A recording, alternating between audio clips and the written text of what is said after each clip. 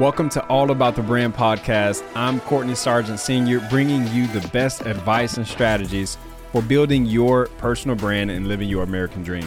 Thank you so much for tuning in today. I'm very excited about this episode. It's going to be power-packed. Got a lot of information that I want to give you guys. So this episode is for you if you want to use your expertise to build a personal brand or start a business, or if you already have a personal brand that you want to take to the next level and do it the right way. Okay? And you can even use these 4 steps to reinvent yourself or change your identity or just start over completely. Now, the 4 steps I'm going to give you today are part of a larger framework I created called Brand Building 101, which is a step-by-step guide on how you can take your business idea or personal brand from concept to reality. These 12 steps are the exact steps I've used to launch 7 of my own businesses. Yes, 7. I've been at this for over a decade now, 11 years, and I've helped countless entrepreneurs get their personal brands off the ground. And I've even used it in the corporate sector when I've rebranded corporations and large companies. So let's jump right in with the first step. Number 1 is to become self-aware. Now, I've said it before and I'll keep on saying it. The number 1 key to personal branding success is self-awareness. Listen, it's called personal branding, not other people branding. It's about packaging your unique brilliance and presenting that to the world in a way that benefits others, right? Like knowing yourself will help you live out your fullest potential as an entrepreneur and human being.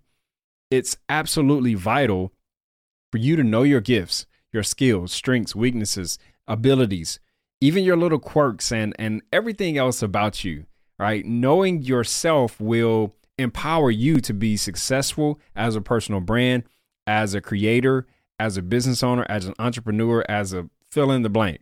You understand what I'm saying? So to help you become more self-aware, I recommend you take these 3 self-awareness exercises that I created, which will identify what makes you unique and how you can use that to create the building blocks for your personal success. All right. Step number 2 is to define your audience. Listen, now I have an entire episode on the 3 R's of building a dedicated audience for your personal brand. So if you want to go deeper specifically on this, then you can check out that episode. It's packed with dope strategies. When you know exactly who your audience is, you drastically increase your chances of reaching your goals in business, in your creative journey, with your personal brand and your career and even your hobby as well. You got to know who you're talking to, right? You have to know, because if you don't know who you're talking to, if you don't know who you're selling to, you're not going to sell. And not selling in a traditional sense only, because we're all selling. It's just that some of us aren't, collecting money, right? But we're all selling all the time. You reveal your audience by becoming a specialist and serving a niche. You reach your audience by showing up and going where they are. And you relate to your audience by speaking their language, getting them involved, asking for their feedback, and giving them what they want. It's not always about you and what you want. All right. It's as simple as that, to be honest with you.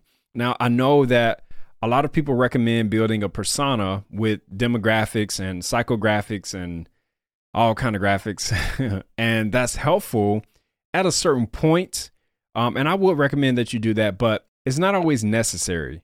Just start with these 3 R's and you build upon that, especially when you're just starting out and you don't have all of that information. You don't know exactly who your target audience is. And it can be kind of nebulous sometimes, because you don't have that historical data. So my advice is to just start small. You know what I'm saying? Just think about who will benefit most from your product, your service, your message, or your content, and write that down and go after those people. So just keep it simple.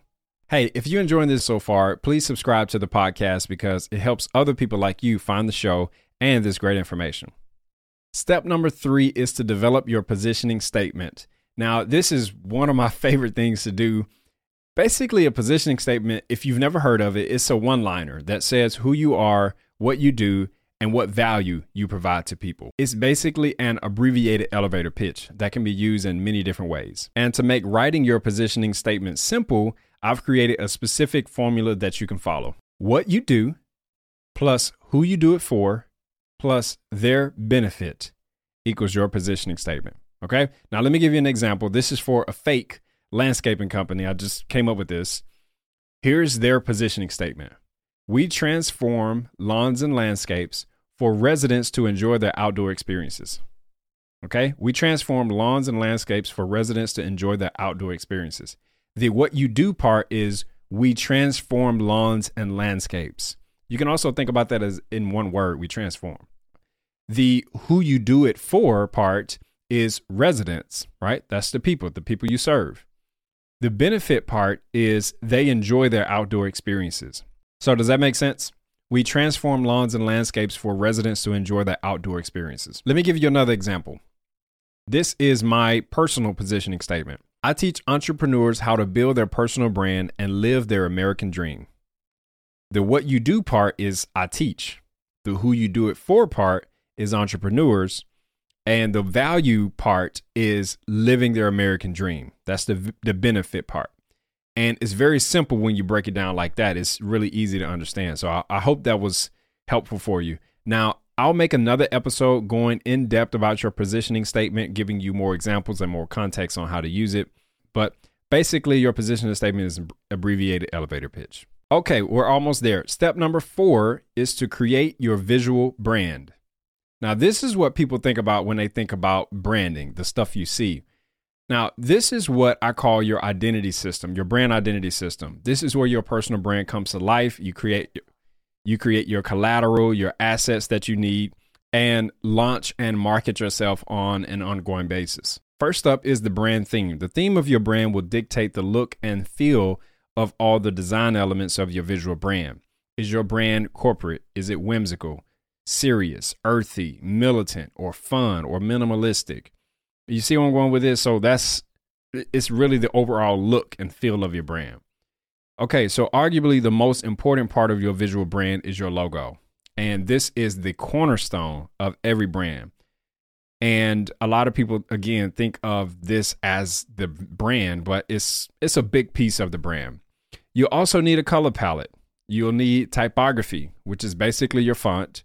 And typography is actually one of the most overlooked things, but it's one of the most important things because it's the thing that people see the most. It's the font. And also, the last thing in today's digital environment, you got to have a website, right? You got to have a website that reflects your personality and works for your cause, whatever that may be, because it is the only thing that you really, truly own on the internet. Your website is your home on the internet. Okay. All right. That's all the time that I have for today. But listen, just as I mentioned in the beginning, these 4 steps are part of a 12-step branding system called Brand Building 101. I've used this framework many, many times for myself, for other brands, for corporate brands, and many, many other people. If you're interested in it, I'll leave a link in the show notes for you to check it out. Until next time, I'm Courtney Sargent Sr., wishing you all of the success you're willing to attract into your life. Let's make it better by going up together. I love you, my friend. Peace out.